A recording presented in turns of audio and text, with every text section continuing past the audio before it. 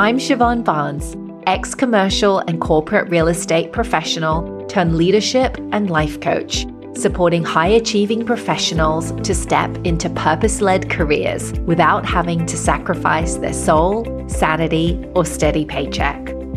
I've coached hundreds of professionals to figure out their unique path to create meaningful success that feels as good on the inside as it looks on the outside using my signature aligned achievement method. In this podcast, I'll share how you can get clarity on your unique path, how to make an impact and step into more purpose in a way that's right and true for you. Let's dive in.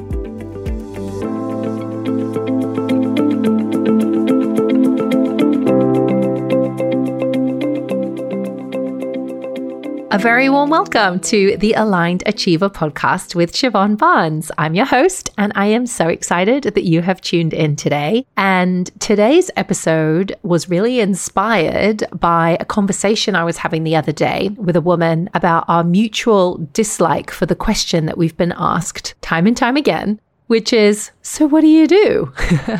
With Hong Kong opening up, there are more networking events, more dinners, more workshops, more in-person events, which is wonderful. I definitely can't complain. But what I have noticed is that I've been asked that question, so what do you do? A lot more often than I did during the pandemic. And it's one of those questions that I've always had a little bit of a pet peeve around and never really enjoyed answering because it felt like I've had to prove or justify who I am and what it is that I do through my job.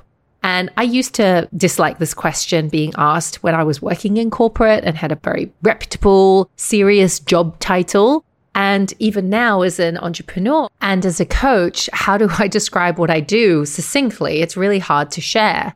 And deeper underneath this question of what do you do is this deeper conflation that I see many women making, myself included, which is that we define our self-worth by what it is that we do, who we work for, what our title is, how much we're earning. And it can be a very subtle way that we hold ourselves back. It can be a very subtle way that we hang on to certain positions for longer than is needed. And it can be a very subtle way that we forget that who we are is inherently enough. I learned this the hard way when I was transitioning out of corporate into a new season in my life. This is many, many years ago. I remember I was going through an identity crisis because I had left my corporate job. I was getting married and decided I wanted to change my name from my maiden name to my married name. And I also fell pregnant and was going on that journey from maiden to mother. And my whole identity was blowing up. My actual name, my role as a woman, my work was very much changing. And I really felt the palpable sense in my body that I wasn't as worthy as I used to be because I wasn't as productive. I wasn't working in a stressful job. I wasn't doing all the things that most people would be doing to get ahead in their careers. And I felt really bad. And I felt like my self-worth really took a hit. And so depending on where you are in your life and in your journey, you might be somebody who is going back to work after having a baby. Maybe you are ending a career after 25, 30 years. Maybe you're wanting to make a career change. I really wanted to speak to this topic of how you are not your job title because it's really, really important. And I really want to take it a step deeper to help you unravel your self-worth from what it is that you do. And in the culture that we live in, it's very insidious, it's invisible. It is this implied assumption that your value, your worth is very much dependent on what it is that you contribute in your job. And so I want to share with you 3 frames today that will support you to begin to unravel your self-worth from what it is that you do. And my intention in sharing these with you is so that you can remember the real core truths around who you are. And also, I want to liberate you from any reasons why you think you can't have what you want or that are stopping you from really stepping into your lane and doing what you're meant to be doing. And to remember that you are also a very worthy human being and that you are worthy of love, belonging, acceptance, and the things that you want. So the 3 frames are this. Number 1, you are not your work. You are not your work. Your work, depending on where your work sits, there are really 3 buckets that our work can fall into. We can have a job that just pays the bills. We can have a career, which is something that we're building, one that uses our strengths and where we add value and maybe we're masterful at. We can have a calling, something that we feel compelled to do and that creates amazing ripple effect and impact on others. Not saying you can't have an impact on others if you've got a job or a career, but the calling is really something a little bit deeper. And regardless of where you sit in terms of where you are in your work right now, you still are not your work, even if you're pursuing your calling. You are not your work. You're the vehicle, you're the vessel through which this work is being done. And so your self-worth is not dependent on how successful you are in your career, what outcomes you create. You are inherently worthy regardless. Wayne Dyer, the famous spiritual teacher, famously said that self-worth comes from one thing and one thing only, thinking that you are worthy. And so just remember, no matter what you do and what your title is, how much money you're earning, if you think you're worthy, that's really going to give you that sense of self-worth. And as C.S. Lewis famously said, we are what we believe that we are. So remember, you are not just your work. Your success, your value, your contribution into the world is not defined by your job. You are inherently worthy. And that can just relieve such a hook from the weight of expectations of who you have to be and what you have to do if you can unmesh from this truth that you are not your work. The second frame I want you to remember is that you are valued for who you are as a person. It's not about the role or the title that you have. It's really about who you show up as in that role at your work as a person. The best way I can describe this is I think you and I can both think of an example of a person who's really good at being nice, kind, playing the game with the important people in life and at work. But when it comes to how they treat the tea lady or maybe wait staff, they're completely different people. They don't show that same respect or kindness.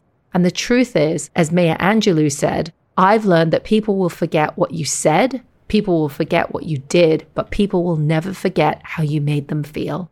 And so remember, you are valued for who you show up as a person. If you're a person who shows up with integrity through every person that you meet, regardless of what they do, how much money they earn, how much value they can add to you in advancing in your career, that's what people are going to remember. And when we get so caught up on painting a picture or putting on a mask for people who are quote unquote important or key stakeholders in your career, we can forget that we're seeking validation and we're worrying about judgment from people who are intentionally cherry-picked. And it's not those people that really matter. It's everybody that matters. How you show up to the people who aren't necessarily as important or influential in your career, that really matters. And they will remember how you treat them. And you want to remember that your self-worth can come from you knowing that you've treated everybody with kindness, respect, and care. And that's what will allow you at night to put your head on the pillow and say, you know what? I'm proud of who I am. I'm proud of who I'm showing up as. And you can actually look yourself in the mirror and feel proud of yourself. And again, your self-worth comes from that sense of being in integrity, being a good person rather than what it is that you do. It's kind of very much more intrinsically driven as opposed to extrinsically driven based on your achievements and what you do. So remember that frame. You are valued for who you are as a person. The third frame I invite you to remember is that let's get really clear on what really matters. I like to tell my clients often that I like to begin with the end in mind, which is a core philosophy from Stephen Covey's book, The 7 Habits of Highly Effective People. And I often quote Bronnie Ware, who was a palliative care nurse in Australia, who wrote the book, The Top 5 Regrets of the Dying. And she spent years working with those patients who were literally on their deathbed. And she would hear them talk, hear them share their regrets, and hear them share their stories. And she collated the top 5 regrets of the dying. And the top 5 regret was, I wish I had the courage to live a life true to myself and not to others. And that's the thing. You want to remember that you want to live in integrity in your life. Your self-worth, if it's tied to your job title and feeling like you have to do that because it makes your mum and dad proud or it's something you've got to do and it comes from a should place, then you're not living a life true to yourself. You're living a life true to other people. And at the end of the day, what really matters is your relationships, your health and your well-being so that you can experience life. So remember, your self-worth is not tied to what you do and your job title. It's tied to who you are and living a life in alignment with those principles that support you to live a life that matters to you, your values, your principles, what you want to experience. And so remember that, please, next time when you're thinking, oh my gosh, I don't feel good enough, or I'm not worthy because I haven't got this job title, or you're down on yourself for whatever reason. You are not your job title. Your self-worth doesn't come from what you do. It comes from who you are. So to recap those 3 core frames, you are not your work. You are valued for who you are as a person. And what really matters is your relationships, your experiences, your health, and your well-being, not your possessions and what you acquire.